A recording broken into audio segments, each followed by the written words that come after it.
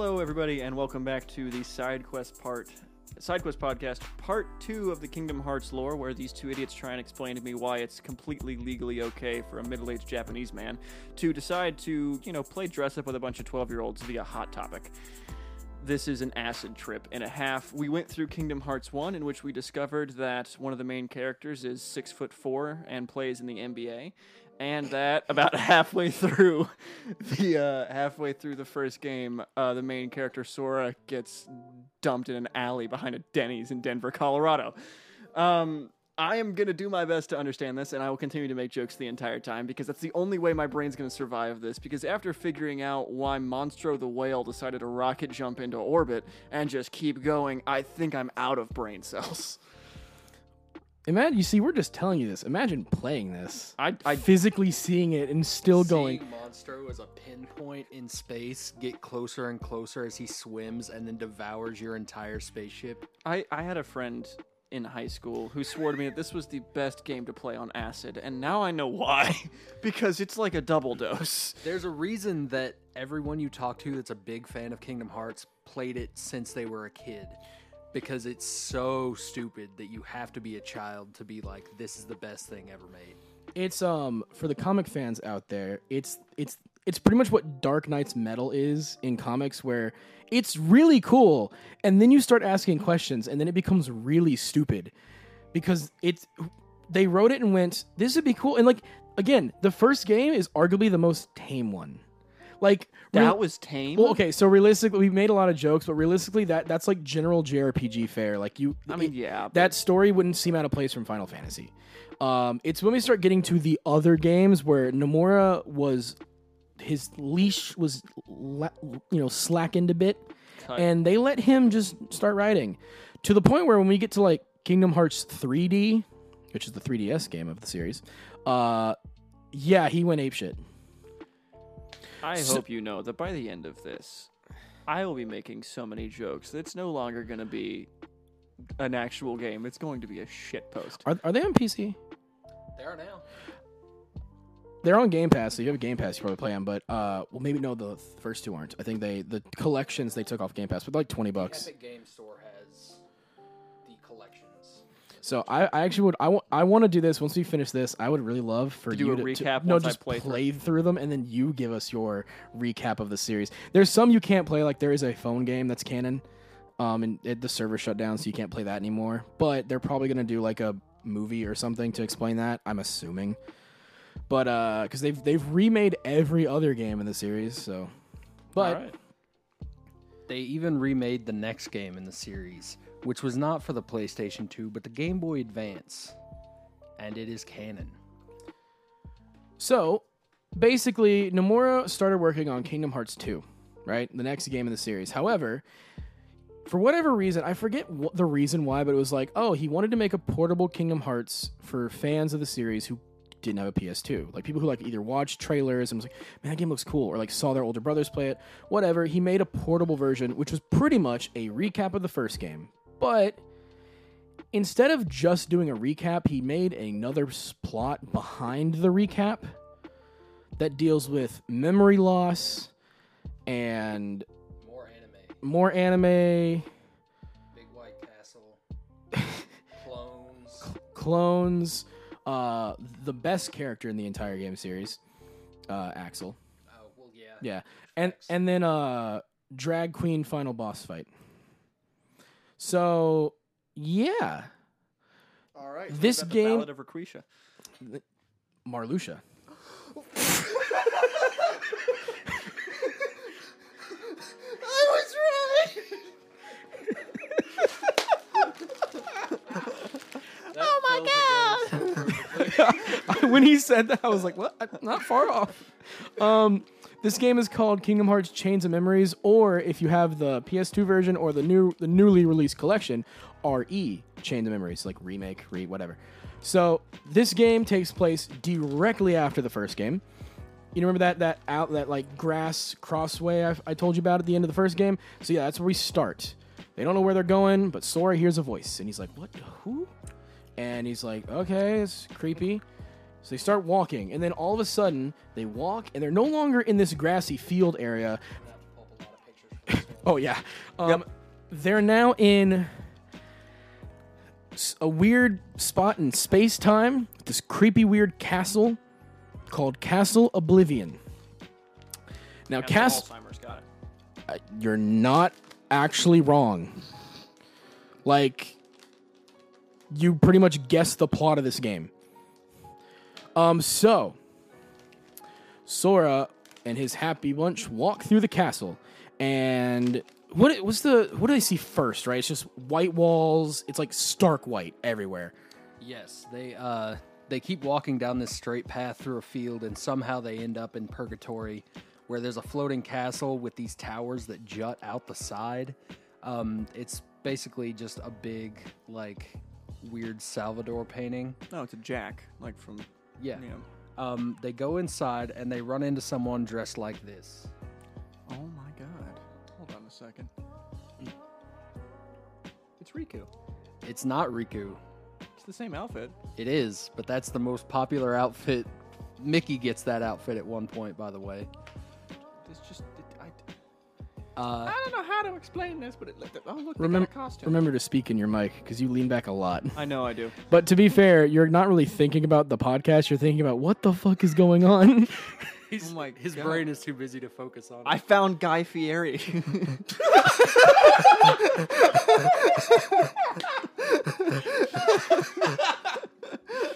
He really takes you to Flavor Town in the second game. That's British Guy Fieri if he was a magician. Oh my god. Luxord. All right, I'll get this back now. Yes. All right, so they find hooded Guy Fieri. He's not in this game. Okay. No, this game you'll find other hooded members. One of which is Marluxia, Okay, drag queen. Axel, Vexen, Zexion, Lexius, the brown-haired X's. one. That's important. yes. The X is important. The X is very important. I thought we were supposed to forget our exes. No, no, No, we don't forget our X's in Kingdom Hearts. That's important because you're gonna meet a character named Roxas. That X in that name is very important. But anyway, that's the next game. This game, Sora's in this castle. They go through, and you find out this organization is running it. We And- got to give him the explanation for the castle. No. Not until we get to the next game or the other game No, that explains the castle. No, the mechanics of how the castle Oh, okay. actually works. So we're gonna give you Sora's story right now because there's a second part of this game too. So basically, Sora is gonna go through this castle and fight Organization 13, and they want him to fight them. The further he goes into the castle, his memories start to alter. And at some points completely disappear. Yeah. So we find certain points where Sora starts to go, no, I have to find Kairi and Riku, to I have to find Kairi, to I have to find Naminé and get back to her. And you're going, who? And periodically throughout the game, you see this girl drawing in a notebook. She's this blonde-haired girl in a white dress, and she's just drawing in this notebook. Very crude children's drawings, by the way. Like, they're not really good. But the game goes, she's an artist. I'm like, yeah, okay. Not like that's the thing you put on your fridge because your kid painted it, but you're like, it's pretty shit, but my kid painted it. It's that kind of art. She's an artist in the same way that 6ix9ine was a musician. Yes. Yes. So throughout the game, you find out this girl's name is Naminé. And Marluxia and Axel and Larxene and all the X people, the X-Men, pretty much So that's why it's a drag queen. they pretty much make Gonna wait for that one to hit and just let it marinate. Yep. They're pretty much their plot of this game is to rewrite Sora's memories using Naminé because she has the power to do that, I guess. With her awful drawing. Yeah, every time she draws something, it changes his memory. Yes. So, they start out in this castle. A man in a cloak explains everything to them. They're like, all right, you're going to go up the castle. You're going to find something that you lost. And every floor you go up, you're going to forget more shit. And also, your best friends are trading cards now. He turns Donald and Goofy into trading cards. Oh yeah, did we forget to tell you this one is a card game? Technically. Because of the technical limitations of the Game Boy Advance, I think, all of your attacks are in a deck, and every time you finish a combo, you have to hold a button to reload the deck. It's the worst game in the whole series, especially the remake, because now you have to do this all in 3D. So they keep going up and up and up. Donald and Goofy aren't trading cards for cutscenes, but they basically relive every world that was in the original game, except for Tarzan because they lost the rights. Fun fact, Tarzan's not owned by Disney. It's owned by somebody else who like gave it to Disney. Like it's why we got that weird Tarzan movie with who was it? Wasn't it Godzilla vs. Kong Man? The guy that I said was like super attractive while drunk? That tracks. What was his name? What's the Skarsgård? Yeah. Bill Skarsgård? Well, wasn't it? No. Bill Skarsgård's brother. Yeah, it was the Skarsgård who doesn't look like a creepy clown, and it's wasn't it Margot Robbie who played Jane? So it wasn't it was think that. yeah, but it wasn't made by Disney. Pretty much, Tarzan is not a Disney thing, but they got to make an anime movie with the best soundtrack. Oh, I know. Phil Collins. But yeah, Collins spazzed. yeah. He went God mode. He really did. Did he write any of the Kingdom Hearts? He showed us. Did I want to know? Was his music in there? No. There was did, like, little orchestral mixes. versions of it. They remixed a lot of the music from the movies into these like video gamey. So like 8-bit, just na Savenya. We don't get that until when we get to 2. We'll get to that one in 2. So it was in the first game as a summon because that's something I should probably explain. People when their worlds die and they have like one really strong guy that dies with the world, they become a stone, and that stone can be summoned for a couple seconds. So that's how you get Mushu from his world wasn't in the game, but he's there. Simba, a couple others, Peter Pan, Stitch Bambi. later. Yes, Stitch is in 2. And 3. And Chicken Little from that awful movie that was coming out around the time of Kingdom Hearts 2. He's in there. So he's in there. Is the mayor who sounds like Joe Biden? No. Ah, darn. Unfortunately, that would have been a great amazing. world. Do I? But so yeah, pretty much Kingdom Hearts Chains of Memories is Sora conveniently like losing his memories because again they told him at the beginning, the further you go in this tower or this castle, you're gonna lose your memories, but you're gonna find that thing you lost. It was pretty much their hand wavy way of saying, hey, there's something you want over here. You don't know what it is. And by the time Sora's memories are rewritten to say it's Naminé, the organization starts using that against him by going, oh, we have your girlfriend here. And Sora's like, that's Naminé. She's my friend. Like, I care about her. He's never met her. So you go through the whole game like this, facing off against organization members. You meet some of them die off screen, kind of. And Some of them, like, canonically. yeah, like straight dead. Until They have a graveyard where they memorialize these people you killed in the second game. and you can fight data versions of them later. So pretty much you want to handle the ending for this one? Sure. Because we're gonna speed through this one. This one's like not as important because it is mainly just it's a recap of the first game, but with some story beats that are important. Like Naminé. Well, case in point, Kingdom Hearts 2 intros after Chain of Memories. Okay. So it is required to understand 2, kind of, but it's Nomura. Yeah. Sora basically defeats all the Hot Topic employees and gets to the top of the mall. Nice. It's just to clarify, it's Coconut Mall. Yes. Okay. You just got Coconut Mall. That's the music I'm imagining as he's going through, losing his memory and beating these members. You just see this guy just whack, do do do do do do do do whack, do do do do. It's a really good analogy for like elder abuse. Because he's losing his memories, he doesn't know what's going on, and these people just keep manipulating for what they want. That's right, Grandpa. You do want to put me on your will, don't you? I'm your favorite. Who No, are Grandpa, you? you didn't send me that check for my birthday. Send it again. But he gets Grandpa, that was $5. $500. yeah, that's basically this whole game. Grandpa, your social security number is this, right? No, it's this? Okay, thank you. Just wanted to clarify. Fun fact, if you play this game on the PS2, Sora, between game 1 and this game, went through an outrageous stage of puberty. This man in the first game was like, I'm Sora. And then in the second game, man, how are we doing today, guys? Oh, man, I can't believe it. So he just became a Let's Play YouTuber. Yep. Pretty well. So it's funny because again, the remake was made after Kingdom Hearts 2. But the first game had like no voice acting. It was on a Game Boy, so like limitations. Yeah. But yeah, it's really jarring to play the remake first because you're like, oh, well, right. Hello. And only like half of the game is voiced. The rest of like all the hero worlds and seeing all your friends again, yeah, that's a thing. None of that's voice acted. By the way, Sora is voiced by Haley Joel Osment. And the first game happened when he was still like a kid.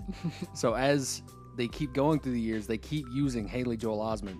So it starts out at like, what's that movie he was in? The one with Bruce Willis? Yeah. Secondhand Lions is probably a better example.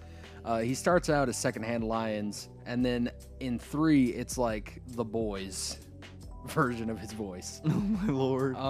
So he gets to the top of this tower, finds the little girl, and she's like, Sora, I'm so glad you're here. And then he gets trapped in a big flower. And he goes to sleep. And then she's like, your memories got pretty fucked up. We're going to help you get that back. Because she was being manipulated as well. Well, first, is this the one where he goes, no, I'll remember you, I swear, at the end? Or was that... That's where they write thank Nominee. Okay, yeah, so pretty much Sora says, no, I'll remember you, I swear. And Nami's like, you're not gonna... It's kind of sad, because he's literally going like, no, we're friends. Even if my memories are fucked up, like, I still, like, I care about you. Well, no, they never tell you who's the main love interest girl, ever, because it's a kid... that it's Riku, and then they go back on it. Well, they imply Riku... Well, Game 1 implies Kairi. Game 2 heavily implies Riku until the end. And then Game 3 goes... Kairi! Yeah. And, so anyway. Yeah. So they pretty much make this sleeper pod, and they said, we're going to get your memories back. And so Sora willingly steps in. He promises he's never going to forget her. And to make sure, yeah, they write in their journal, thank Naminé. To be like, to remember her. So then the sleeper pod comes up, and you're like, all right, that's the end of this game. And then they go, hey, Riku exists. So now Riku's going through his own journey. And coincidentally, in Castle Oblivion, while Sora was there, just on the basement level. And he has the bondage outfit back. And his best friend, King Mickey's there with him. So they go through there, and so Riku's whole point is to kind of coexist. Like, he's trying to figure out how he can live with the darkness in him, because he probably has PTSD from being a slave from this Puerto Rican man. He willingly attacked his friends, an arguable love of his life, but we can't talk about that. And all this other stuff. So he's got some PTSD that they don't quite nail, but kids game. So he goes through. He kills some people. Like, Sora kills them, but, like, Riku, like, goes for the jugular type kill. Those other ones we talked about, I think it's Zexion, Vexen, and Legolas. Ironically, that was not a good... It's just the name is similar. Legolas in this game is big, buff, and giant sword. But he kills them. And dreadlocks. Can't forget the dreadlocks. He's white. Oh. Yep. But Riku kills them, like, full no stop. Like, he's like, nope, go for the jugular. Sora's at least like, I'll fight you to protect me. Riku's like, I'm gonna murk some bad guys. I love it's like, I have to coexist with the darkness inside my heart. Sora, come here, buddy. Sora is like, like the Dick Grayson, right? He's the good Robin. Riku's like the Jason Todd, where he's like, I'm willing to kill some motherfuckers. And even though he's good, Sora's the good guy. Riku's the anti-hero. And which one's Tim Drake? We'll get there. Do we have a Damien yet? Yeah, we do. Ducky. Anyway, so his whole thing is pretty much that. It's him trying to coexist with the darkness inside of him. And then he gets a cool organization coat later, too. Is there anything else about Chain's memories he really needs to know? That's it. Yeah, the main thing you need to know about is Sora lost his memories. And so then we get to Kingdom Hearts 2. Now you're ready. All right, cool. The sequel to the first game. 358 after 2? Yep.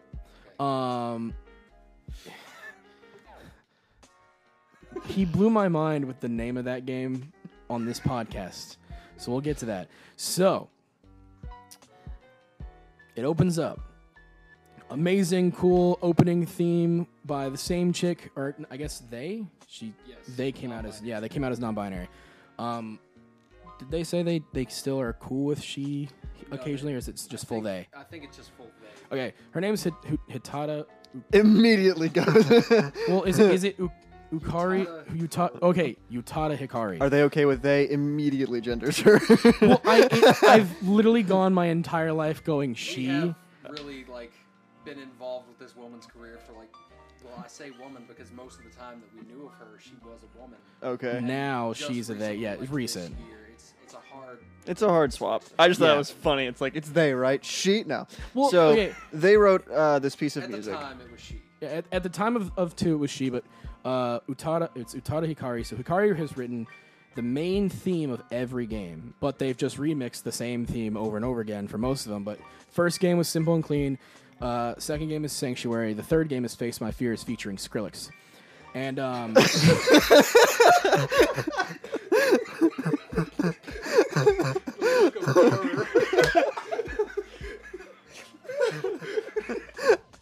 I'm a music lover, and I'm sorry, I can't get over the fact that the third game in this series has an anime boy with a keyblade, Donald Duck, and then Bangarang.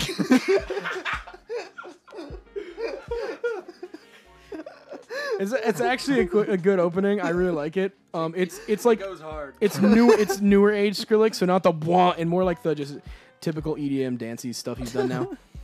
But yeah, pretty much they have done. I almost did it again. They have done the theme song every single main game. every single so all three of the Yep. Base games, not including, All the side games have a variation of simple and clean, or 358 just had Sanctuary again. So pretty much this Kingdom Hearts 2 opens up with this cool opening theme, and all of a sudden some blonde-haired twink wakes up in his bed and he goes, "I had another dream about him." Adding to the homoerotic nature of these games. And he had a dream about Sora. That entire opening segment was a dream, like the first one was. Remember when Sora woke up on the beach? The entire opening thing was a dream. This one, same thing. He pretty much dreams the entire events of Kingdom Hearts 1 and Chains of Memories and wakes up. Now, this man's name is Roxas. I told you to remember, X is important. Okay. So Roxas is like, only 7 days left of my summer vacation. And he lives in Twilight Town. Not to be confused with vampires, but it's just a town that's forever bathed in like a sunset.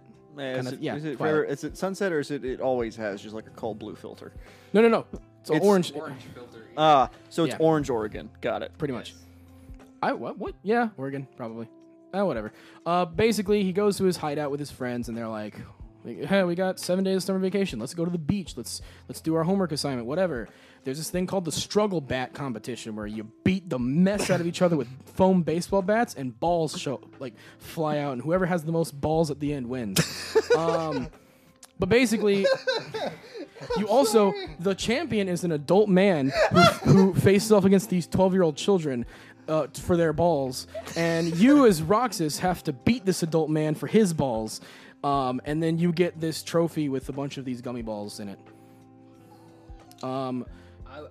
We also have to mention there's a lot of gang warfare at the beginning of this game. Because it's like you start out and you have these 3 other guys and you're a gang. And then on the other side of town, there's Vivi from Final Fantasy IX and Cypher from Final Fantasy VIII and 2 other guys from Final Fantasy games. Are they both, or they were original characters, I think? Because I know It's Raijin and Fujin. I think they were both in 8 as well. Okay. But basically, yeah. You go in, and I love the way they start this is they go, "We need to get back the," and there's a blank. And people are like, what's going on? We can't say the word blank. They can't say the word photograph. Someone has been stealing photographs all around town to the point where they can't say the word photograph or picture or whatever. And that's when the gang warfare starts. And we get the excellent line delivered by Seitzer that is in quotes, "That was undeniable proof that we totally owned you lamers." This game came out in 2006. Okay, so just to recap where we are Gang right warfare, we can't say photo. now. So just I want to clarify because we also did like the whole, chains of memories. So we've got Sora and Riku going through Alzheimer's Castle. Riku's is an Alzheimer's castle. He doesn't lose his memories. So His is darkness fights. We forgot a big part of that game. That Riku wasn't actually Riku. That was a clone of Riku. Okay, all right. You know what? That's not the weirdest thing you've told me. It still doesn't top spacefaring Monstro and the Gummy Bear Bro, ship. I'm gonna be real. I forgot the clone Riku plot was a thing. Anyway, So he goes. So Sora experiences elder abuse on a very personal scale.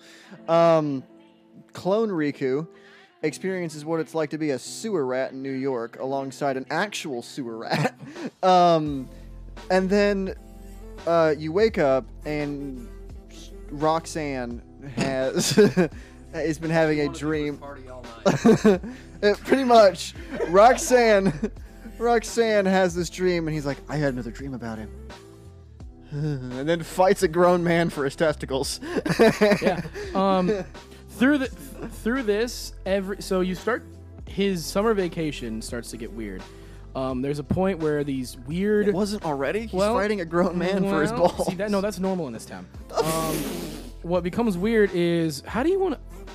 It's just the Catholic Church. Well, no. So these creatures come out. So you remember the Heartless in the first game? These weird little imps. Yeah. So what if? I'm trying to find a really good way to tell them about these. Okay, have you seen American Horror Story, the first one? No. Okay, you know those latex bondage suits? Oh, no. Imagine if those could walk and move on their own and didn't have a person inside. Oh, no. That's what keeps attacking Roxas and all of his friends. Oh, no. And they also stole photographs and the word photograph. Roxas goes to fight them with his little bat. Yeah, it was real heavy on the bondage in this one. Oh, my lord. Is it the Saints Row logo on its head? It's the fleur-de-lis.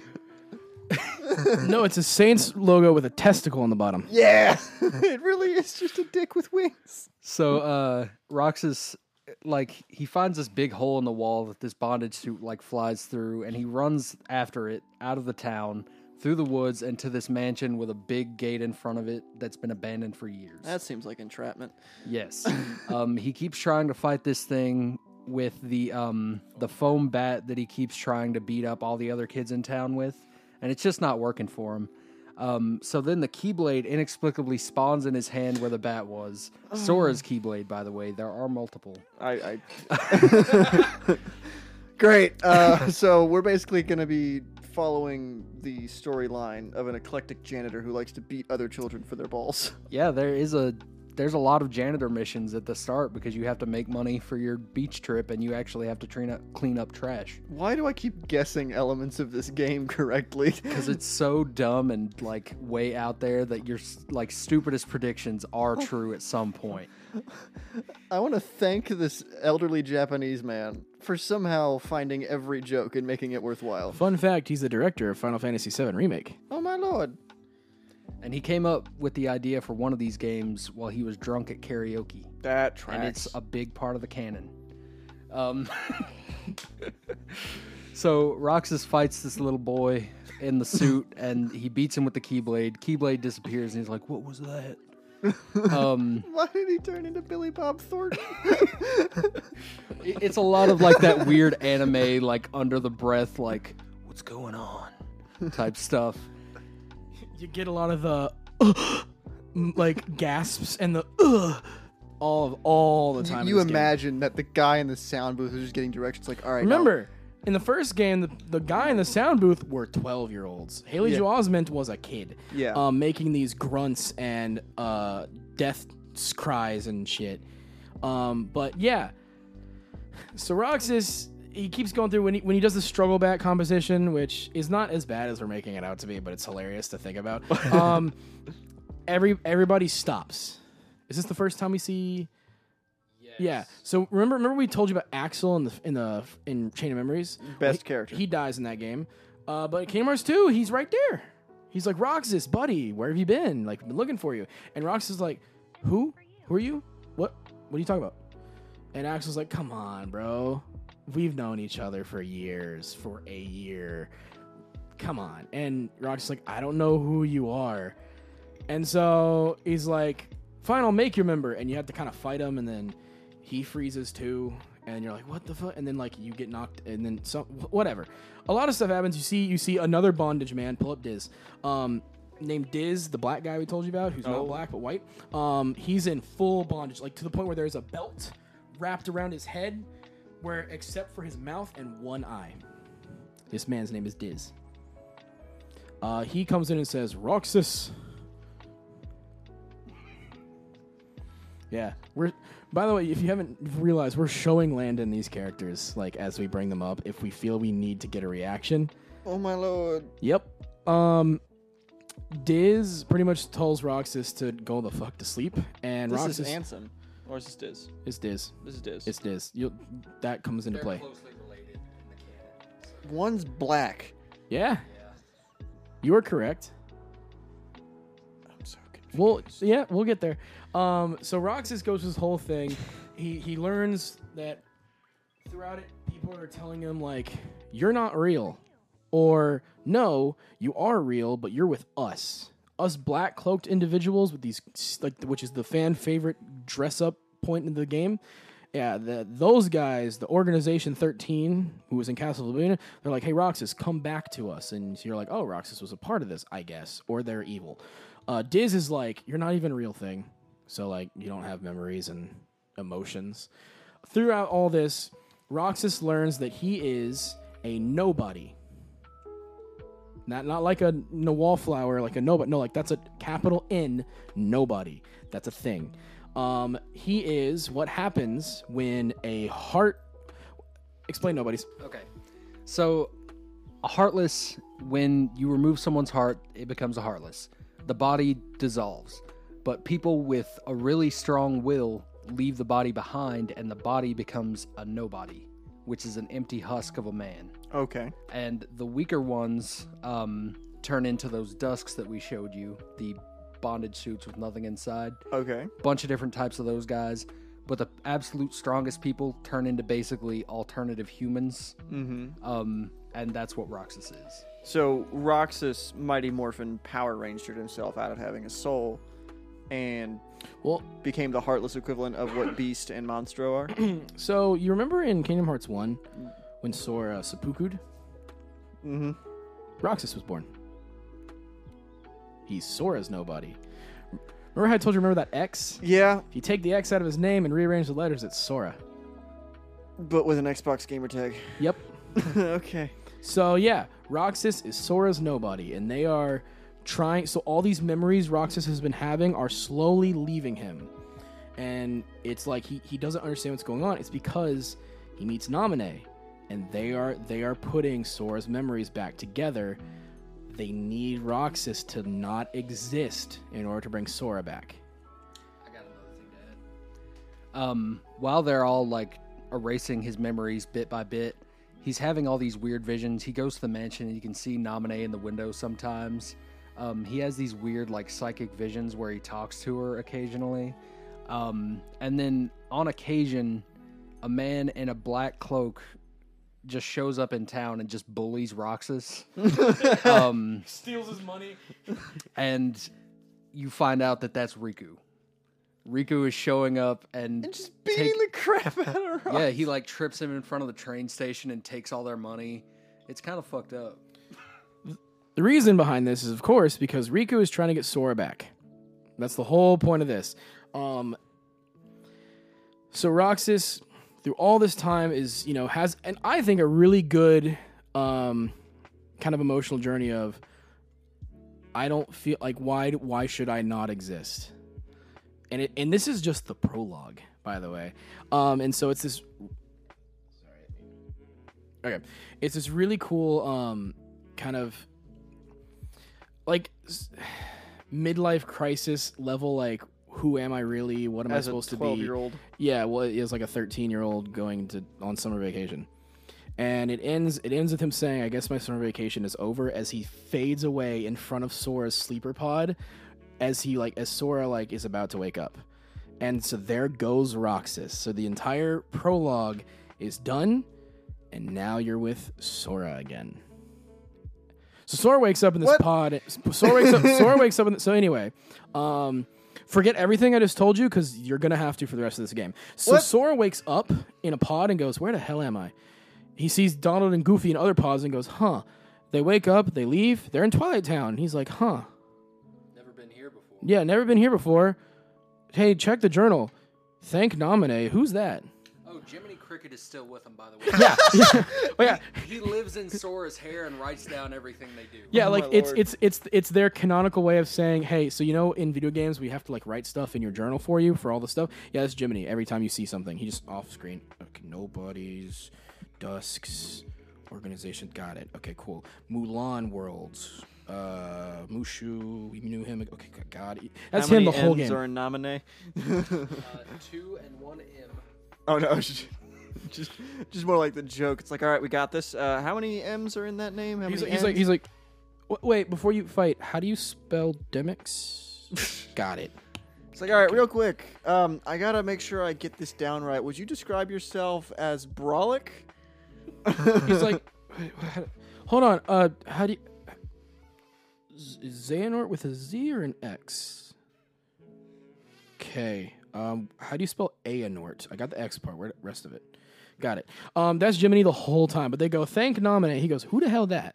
I don't know. Let's find Mickey and Riku. So they leave. And they meet Mickey in the cool organization helmet. Hood. Ironically... His has ears. Yeah, his hood. Well, when he takes it off, it doesn't. But when he moves his, it does in the, it does. Oh yeah. When he takes the hood off and puts it on, it covers his ears. So Mickey's like, shh, you have to go. And what was it? Find the door to darkness. And they're like, and Sora's like, what? Why don't you just come with us? I can't. And Mickey summons a Keyblade, which, by the way, we forgot to mention this in the first game. He summons a Keyblade that is the exact inverse of Sora's. So Sora's is a silver handle, gold outline. Opposite. Gold handle, silver outline. Or silver hilt, guard, whatever. I'm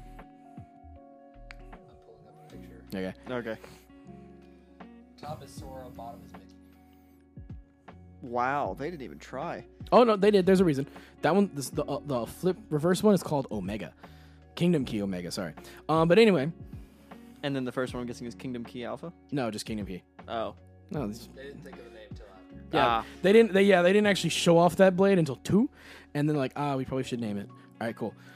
So then they meet Mickey. They have this whole thing. Sora starts to see some of Roxas's memories. So don't completely forget about Roxas. And so Sora starts crying when he talks to Roxas's old friends, and they're like, "Why are you crying?" He's like, "I don't know. I just feel sad."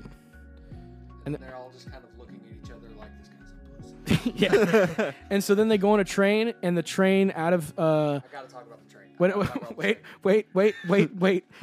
So the train, it leaves the station, and all of a sudden is on these spirit tracks, and Not the Legend of Zelda spirit. no, tracks. and instead you Like space tracks. yeah.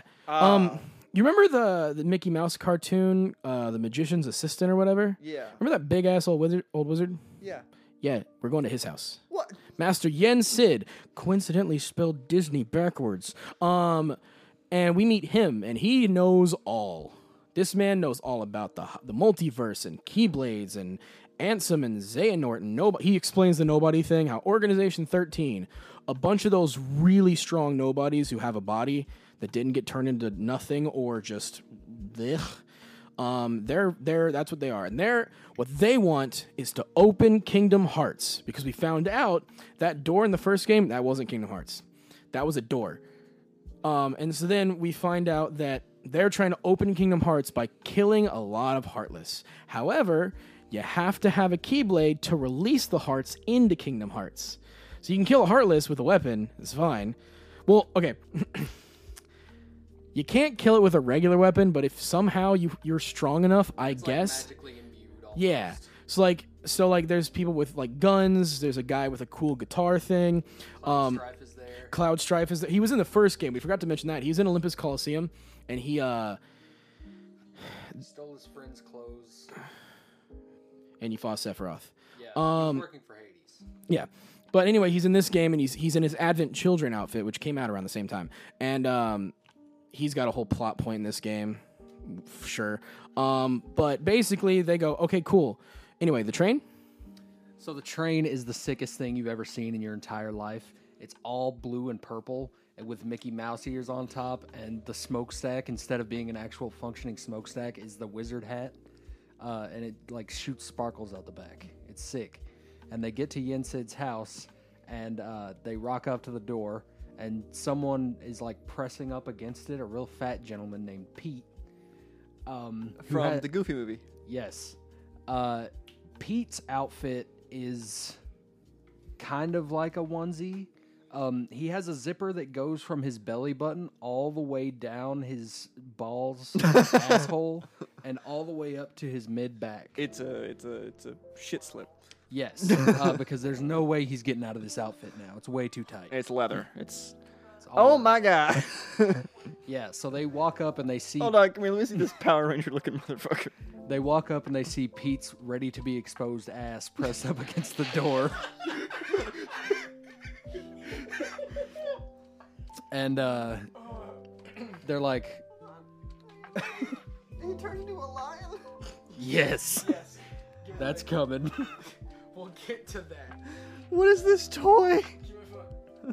What the I've never seen that toy. I'm scared. It's on eBay for like $25. That's a steal. So yeah, they see Bondage Gear Pete, and they're like, he's like, I'm gonna turn that old Master Yen Sid into a Heartless and help Maleficent, and Sora's like, yeah, we killed that bitch in the first game. Where were you? And he's like, what? She dead? He literally says we killed her, and then they giggle about it. Yeah. We committed murder. We killed it. And so then he leaves, or they beat him, and they leave, and then they go up the tower, and meet Master Yen Sid. He tells them all about the nobodies. And Big exposition. yeah, huge. By the way, we're gonna kind of go through some of the like Disney worlds like we did this like the last one, because we're already 42 minutes into this explanation. I know. So This is the biggest game by far, by the way. yeah. Okay. And so then we get the exposition, and Sora, by the way, when he woke up, he had a growth spurt. So he's wearing his Kingdom Hearts 1 outfit, but they're above the knees, and it's kind of short, and it's because he grew over the year he was asleep. And it was a year, by the way. You'll find out about that later. Okay. Yeah, that week with Roxas is important. So Sora gets an outfit change, arguably his best outfit, I would say. Definitely. It's so sick. But it's this black and black outfit with like yellow and red accents. It's like so sick. That's my favorite outfit he's had. Yeah. And then they basically tell him you have to go figure out Organization 13's mess while also trying to find Riku and whatever. So they go on an adventure. And they go to the Mulan world, which is just Japan. Again, did they find his mom? Who? Mulan takes place in China, by the way. They're all the same to Luke. Let me defend myself. Not with that attitude, you can't. So Japan, yeah, I forgot. Nah, cement. Yeah, it's Japan, right? Right next to Africa. Technically. I mean, yeah, not wrong. But no, yeah. So you go to Mulan. in this game. Yeah, they go there too. The Pride Lands. This is a dope outfit, by the way. Yeah, no, it's cool. It definitely beats his onesie in the first game. Gotta love the And capris. his awful outfit in the third. I like the color scheme of the third outfit, but like the plaid is annoying. Plaid bad. Riku's though is cool in 3. Yes. His is sick. Agreed. So anyway, pretty much it's 3. Yeah, okay.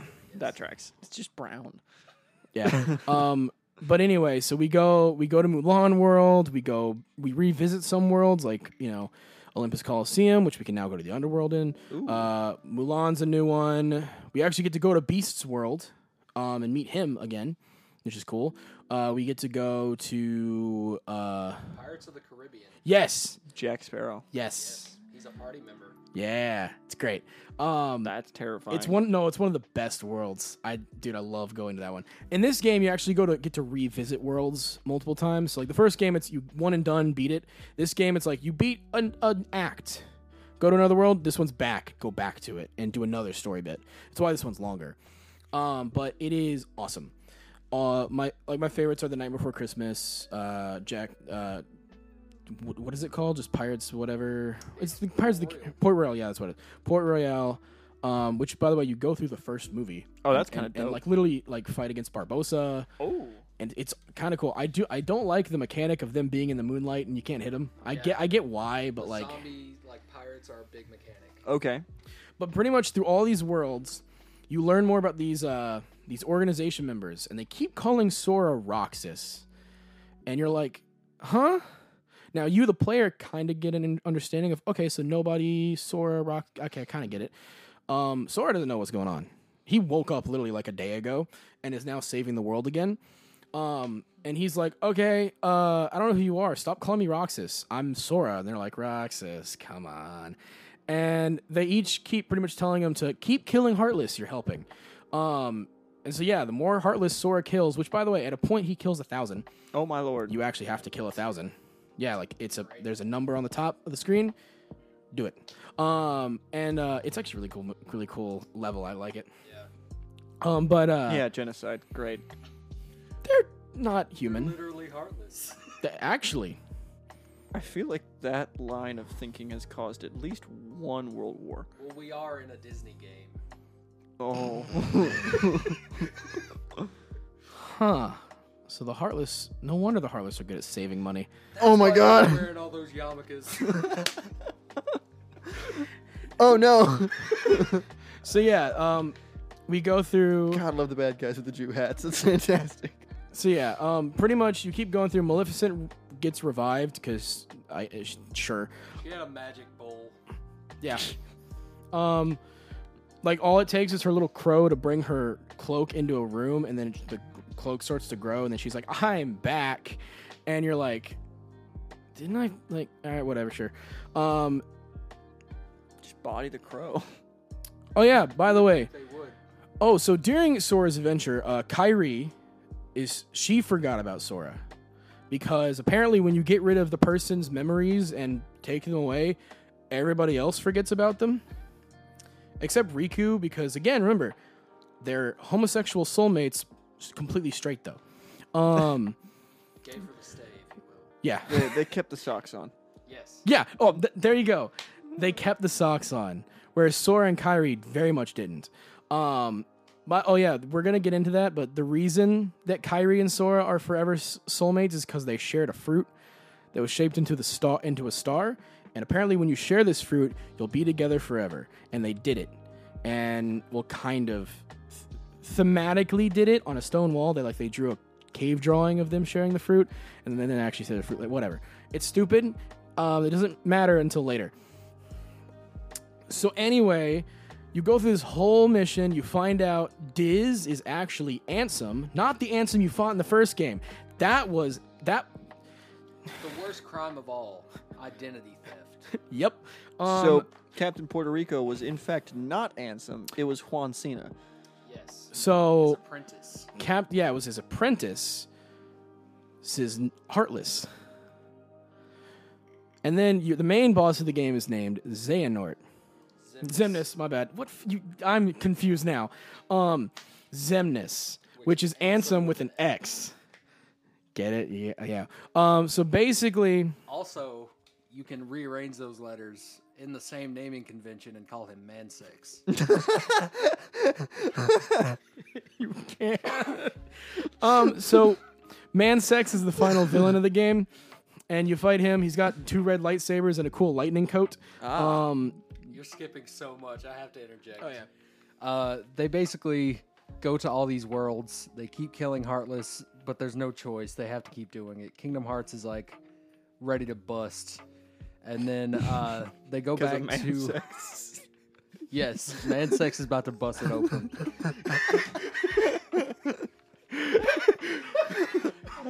It's about to bust hard. They go back to Twilight Town. Gotta love Puerto Rican man sex. He's also very Puerto Rican. All the villains are kind of dark skinned and it's pretty racist. I feel like this man. None of the good guys are. I feel like between Yamaka wearing Heartless and Captain Puerto Rico and his underlings, we have a very vivid image of what this man's psyche was. This is Zemnis. Oh, look at him! He's got bangs now. I'm just trying to figure out how that works. It's like a thing that comes out of his palm, kind of. It's like, how do I put this? It's like, you know that guy in the new Shang-Chi movie who just has a sword instead of a hand? It's like that, but he just does this. It's Razor Fist, but Puerto Rican and using lightsabers. Yes. Cool. They go back to Twilight Town. Because they found out that that's like the only way to get to this organization's castle. Because it's very close to the darkness and they can use The Twilight. essentially, yeah. So they go there. Mickey is now with them. They open a portal essentially in this world, and then it creates like a Cybertron-esque bridge to the castle world. They go through it. They're overwhelmed by the nobodies, like the little shitty ones that suck. They're like beating them, but not, because they keep like getting knocked down, and there's just overwhelming numbers, even though you killed 1,000 Heartless earlier by yourself. Axel shows up. It turns out that he's actually been helping you behind the scenes through this whole game. He was protecting Kyrie from the organization. He found Pluto, who was just lost in the void, and was like, "You're my dog now." He shows up. Hippity hoppity, yo bitch is my property. Yeah, because Mickey's obviously not going to take care of him at this point. No, clearly not. He's taking care of Clone Riku. Exactly. He While they shows fight up. man sex. This whole game is about fighting the man sex in your mind.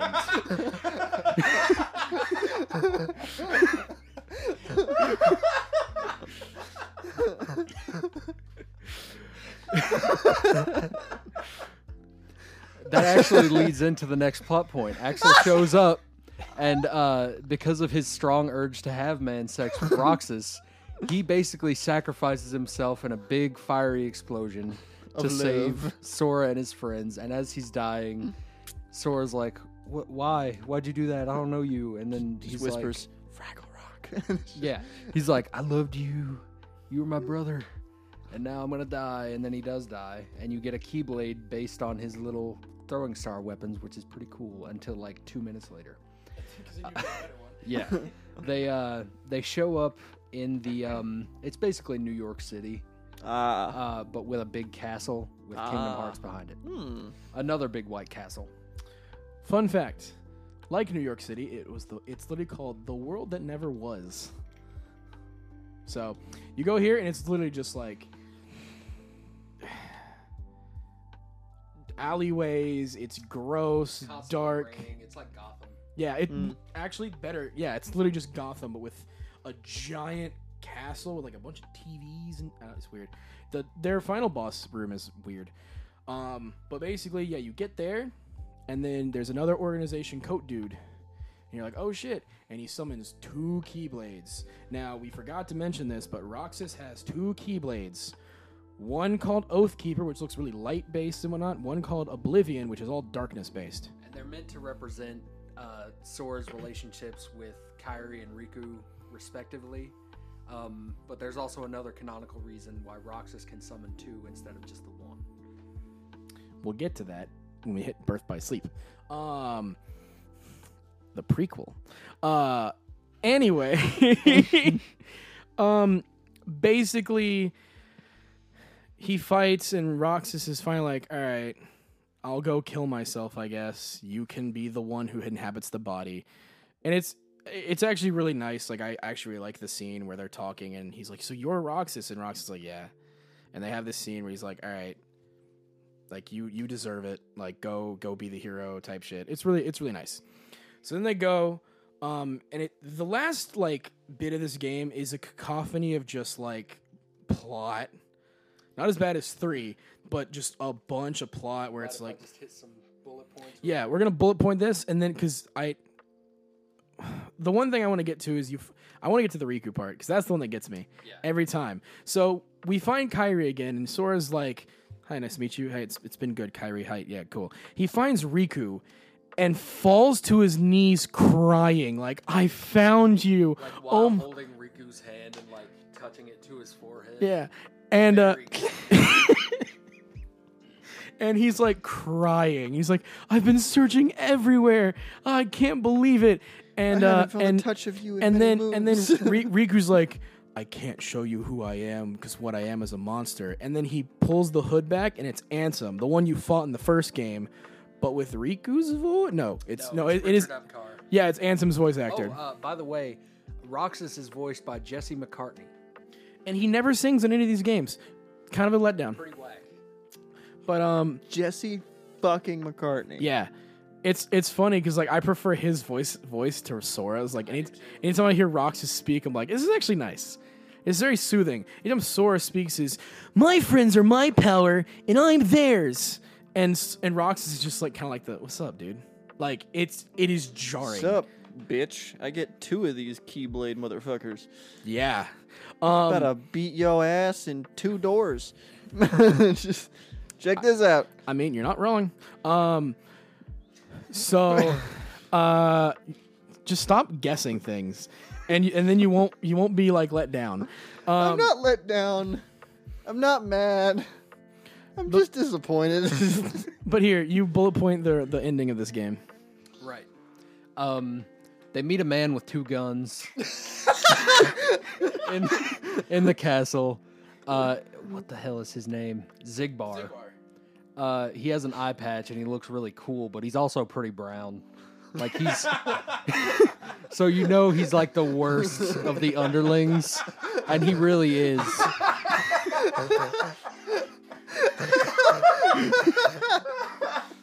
Oh my god.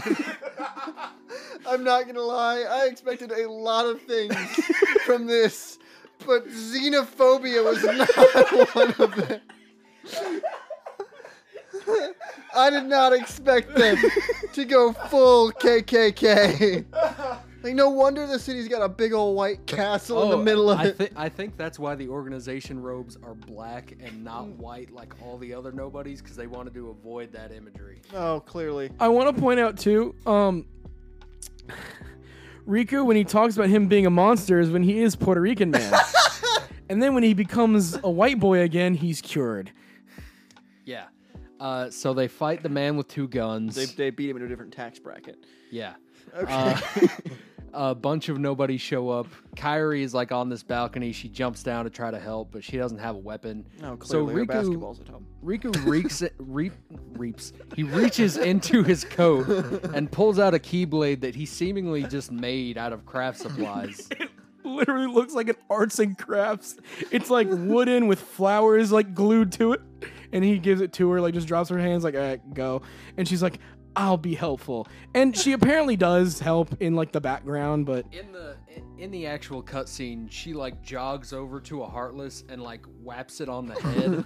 And that's the only enemy you ever see her kill, is that one Heartless. And it's one of the baby ones. That happens. Riku, like, through the power of gay love, gets his original form back, but now he looks way more Japanese. He has way longer hair, and he also wears a crop top. Through the power of man sex. Yes, because the power of gay love seemingly gave him his real body back. I love how this is simultaneously one of the most like empowering pieces of literature and also one of the most racist things you've ever explained to me. It's real LGBT, but Not very not cute. very Q or plus. Definitely not plus. The only fat person in this entire thing is Pete. Yeah, he and has he has a an- shit slit. A zipper through his dick and balls and asshole and gooch all the way to his back for quick action. oh fuck. So Riku transforms back, and he just has new clothes somehow. Oh, I got a wardrobe change. No, that's the greatest thing is you meet him again, and he's like, all right, cool. Here, I'm going to find. So we have, okay, this is Riku in 1, right? Yes, Bell toilet bottoms. Here's what he transforms into after becoming a good old white boy again. Oh, my Lord. And he's older. He's got muscles. You can see his belly button. The hair's longer. This man is straight, and he's got baggy pants. Which, by the way, I'm going to show you his 3 outfit. It's the coolest one he's gotten. Yeah, Just that go ahead and actually looks like, Yeah. my plaid. That What the fuck? oh yeah. Just wait. But and the zippers. Don't forget the zippers. Don't forget the zippers. I won't forget the zippers. But yeah. So we get Riku's back. You learn more about Kingdom Hearts. And all that's really left to do now is fight Xemnas or Mansex. I'm sorry. He we will have never be referred as we the have to again. defend. We have to defeat Mansex. That is the end of this game. Fight your gay urges.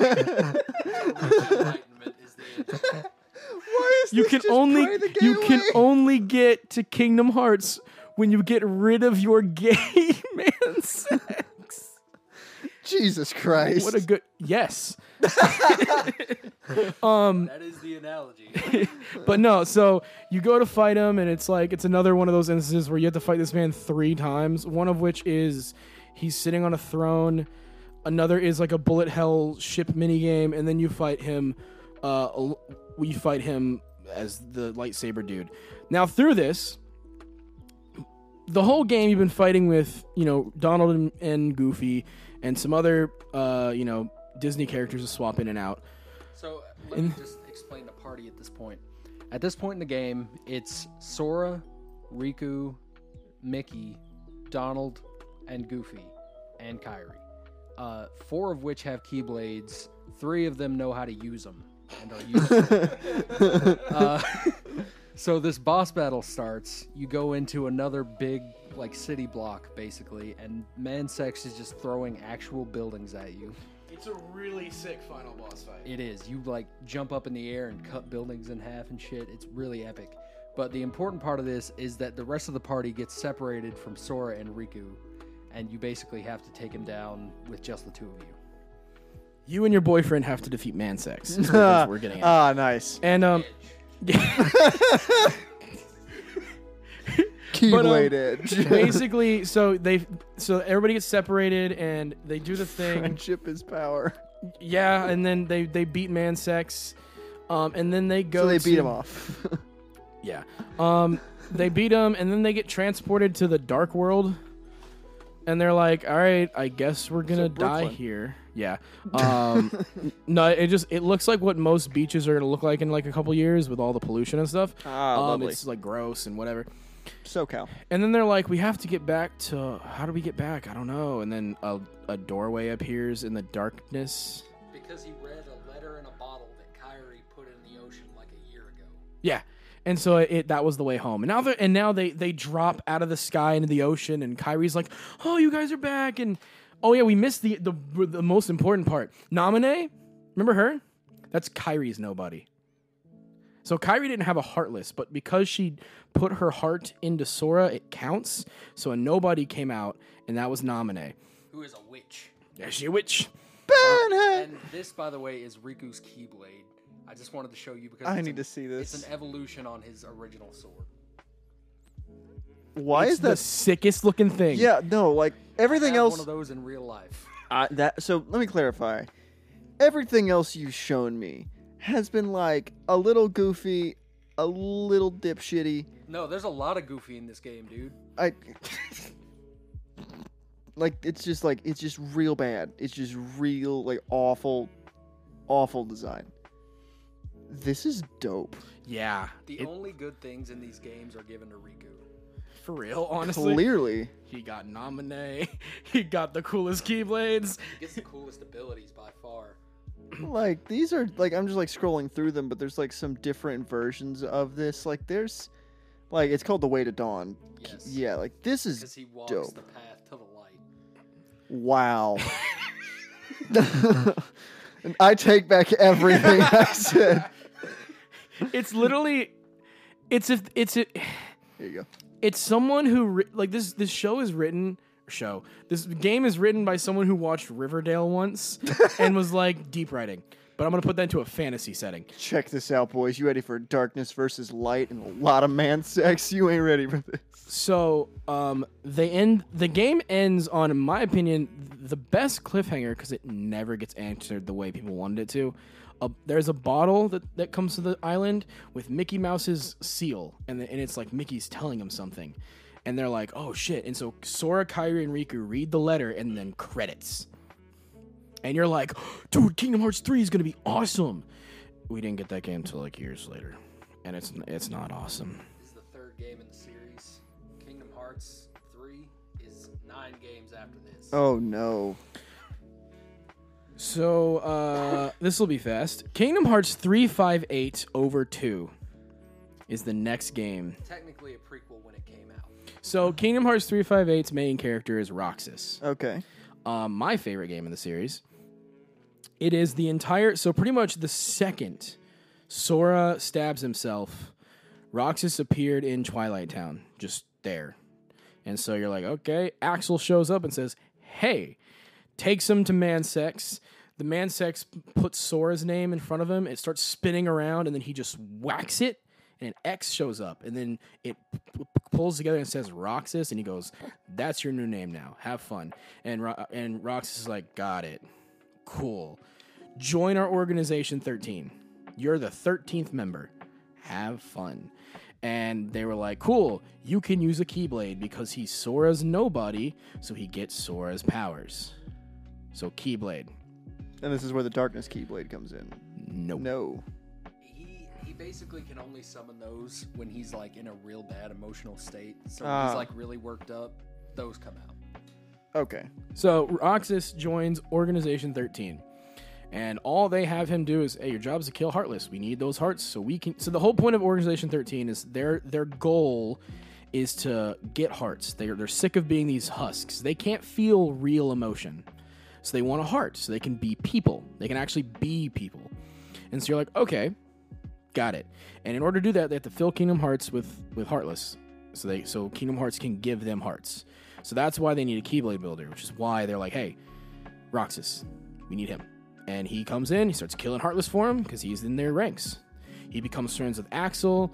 Axel shows him the joy of ice cream. Tracks. Yeah, and they eat it while sitting on top of a tower that they could easily fall off of, which he kind of does in the second game. Yeah, but he doesn't die because, you know. Magic. Fake. Yep. Anyway. Oh, by the way, the version of Twilight Town that Roxas was in the beginning of 2 was actually a digital recreation by Diz. It was a matrix that they put him in. And that's why Riku showed up to bully him, is to stop him from going outside The Matrix. Yes, essentially. Because Diz was like, I don't have time to model a beach. Go steal his money. Literally, they cut corners in the simulation because we don't have the dev time to make a beach level. So Fuck off. So they're the people who made Cyberpunk. Yeah. Oh Lord. That's why it's always freezing. Yeah. That tracks. So, anyway, throughout this game, it's pretty much a prequel / sequel to... It's a prequel to 2, but a sequel to Chains of Memories, but it happens at the same time as Chains of Memories. Okay. So, at some point in the game, Axel and Larxene, Marluxia, all them, they go to Castle Oblivion. And Roxas is sad. He's like, I don't have a friend now. They're gone for roughly 10 days. So, yeah, that whole game happens in 10 days. Okay.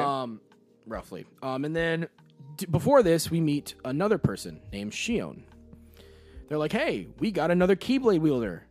She's the 14th member of Organization 13. And she also has Sora's Keyblade. Also, yeah, that's important. And looks exactly like Kairi with black hair. This is Xion. Xion. Now, her name isn't like a play on the X thing. They just had to put an X in a name. Okay. Because that's the requirement to be in Organization 13. So pretty much, Xion has a Keyblade. Roxas and her kind of become friends. And when she finally, she pulls down her hood, black-haired Kairi. However, when everybody else looks at her, they just see the hood up. She only has the hood down for Axel and I was supposed to say Kairi, Axel and Roxas because they're her friends. Now, throughout the game, the whole point is you start to learn that Shion, like, she starts to really, like, you know, because they all start kind of getting feelings, which is not supposed to happen because they're nobodies. Yeah. Roxas feels safe. He feels like friendship with these two, with Axel and Shion, and he's like, no, these are my friends. Shion starts having her own little journey when they kind of break up and come back together, and, you know, Axel went to Castle Oblivion and died, and then he comes back and he's like, I'm okay, don't worry. And they go through, in my opinion, the best emotional journey besides Birth by Sleep. Birth by Sleep is also really good for the story. Roxas starts to kind of get sick, kind of midway through the game. Like, he starts passing out, things like that, whereas Shion starts getting stronger. And you're like, okay, cool. Axel figures it out early on and goes to confront Shion. They have their fight. Roxas just wants to be friends with his friends and go eat ice cream. Like, he's like, I don't care about any of this. I want what he knows, what he's safe is there. They go, and Shion defects. She leaves, and they're like, "Oh shit!" And Organization 13 just kind of goes. Yeah. 2 takes place. It takes place before 2, so like over the course of the time, at least in part, while Sora is fighting through Castle Oblivion, and then also while he's in the pod. So 358/2 starts right in that moment where Sora stabs himself. Roxas kind of learns the ropes for a couple weeks, and then Chain of Memories happens over in that game.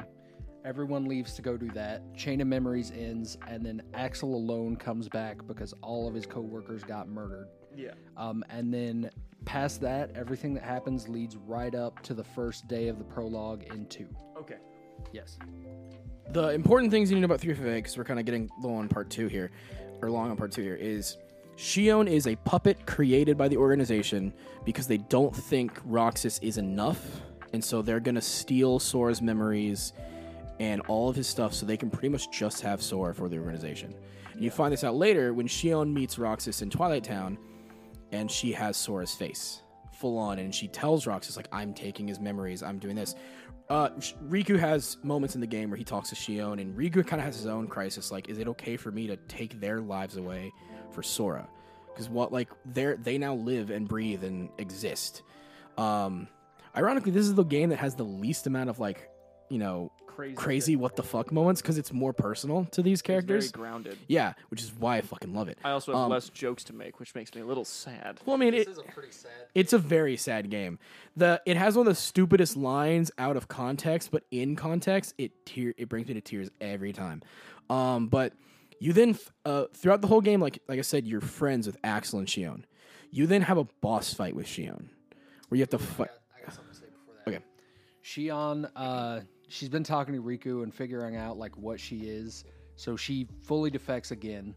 All the organization members are just like at this point just trying to kill her. Mm-hmm.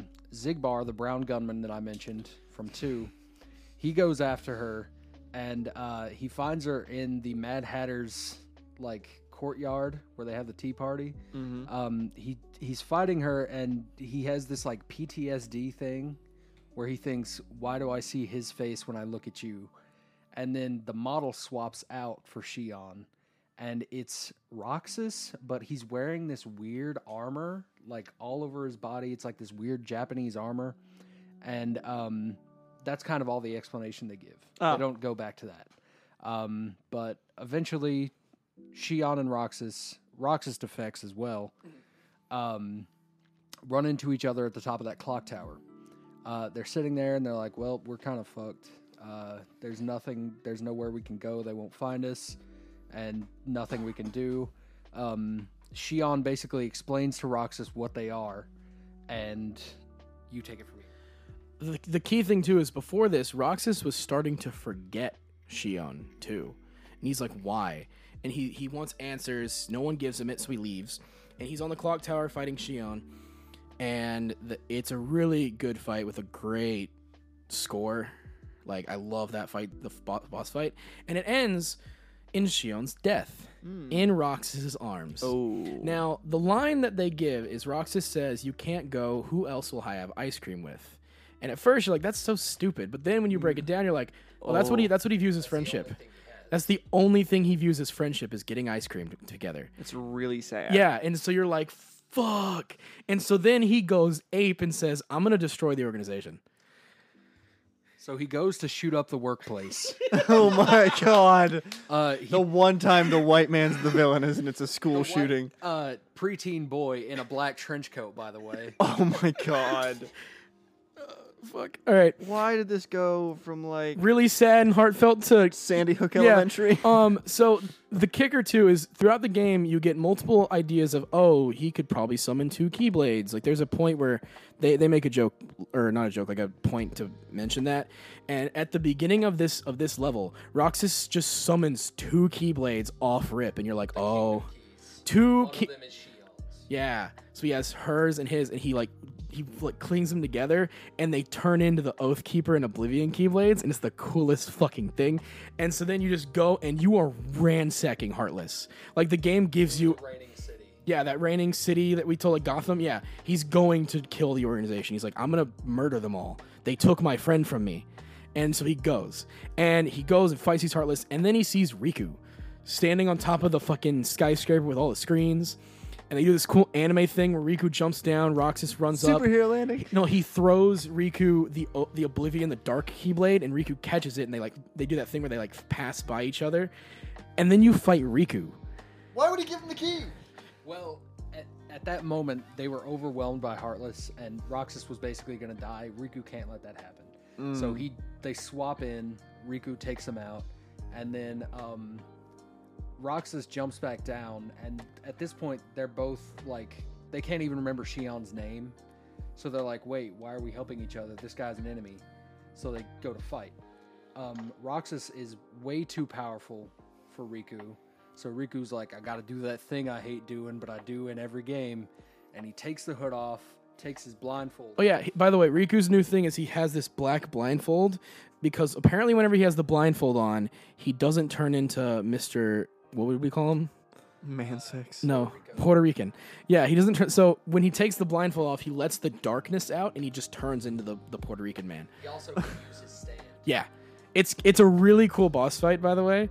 That aren't you supposed to lose? Isn't it? Like, yeah. Which You win in the fight and lose in the cutscene. okay, because yeah, but so basically Riku beats Roxas before he can go get himself killed running into because he needs Roxas alive so he can bring Sora back. But Riku has this whole thing where he feels bad about it, and Diz comes by because he beats Roxas, and Diz is like, "Don't feel bad. They're nobodies. They don't have hearts. They don't feel things. They're just things." And Roxas is unconscious. They take him back, and then they put him in the simulation. And the game ends with, oh boy, it's the first day of summer vacation. And then it goes. There's that 1 week left. That's the prologue. That's kind of dope. So the game is called 358 because it's 358 days between 2 people, Shion and Roxas. Or fuck you. Or because it's a DS game, 358 days over 2 screens. Yeah. And I hate him for telling me that.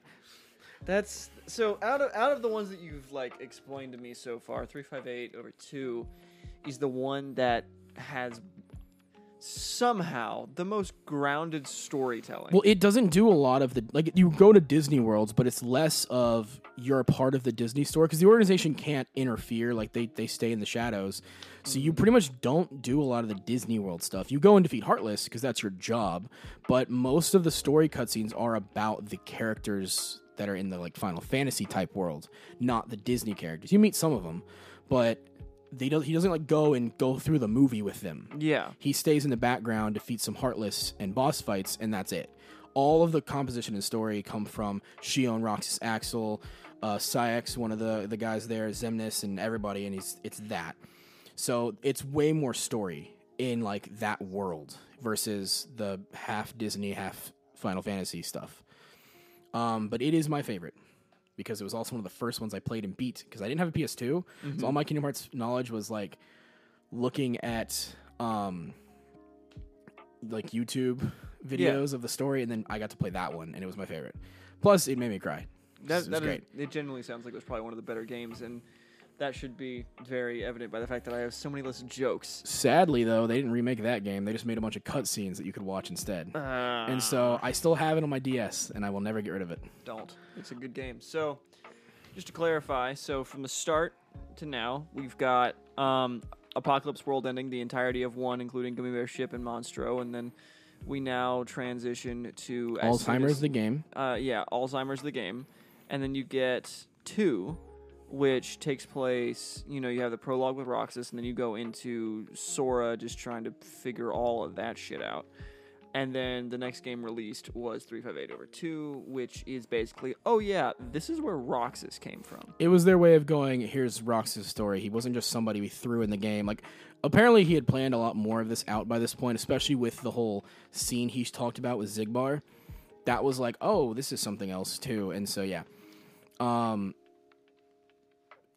By this point, this game is kind of like we're giving a bit more, lore, but it's not like going out there. Like we're still a little bit grounded in like we're filling in the cracks. Yeah, we shot you out to the stratosphere with space whales, gummy bear ships, and now we're just filling in the cracks with Man Sex and his associates. Yep.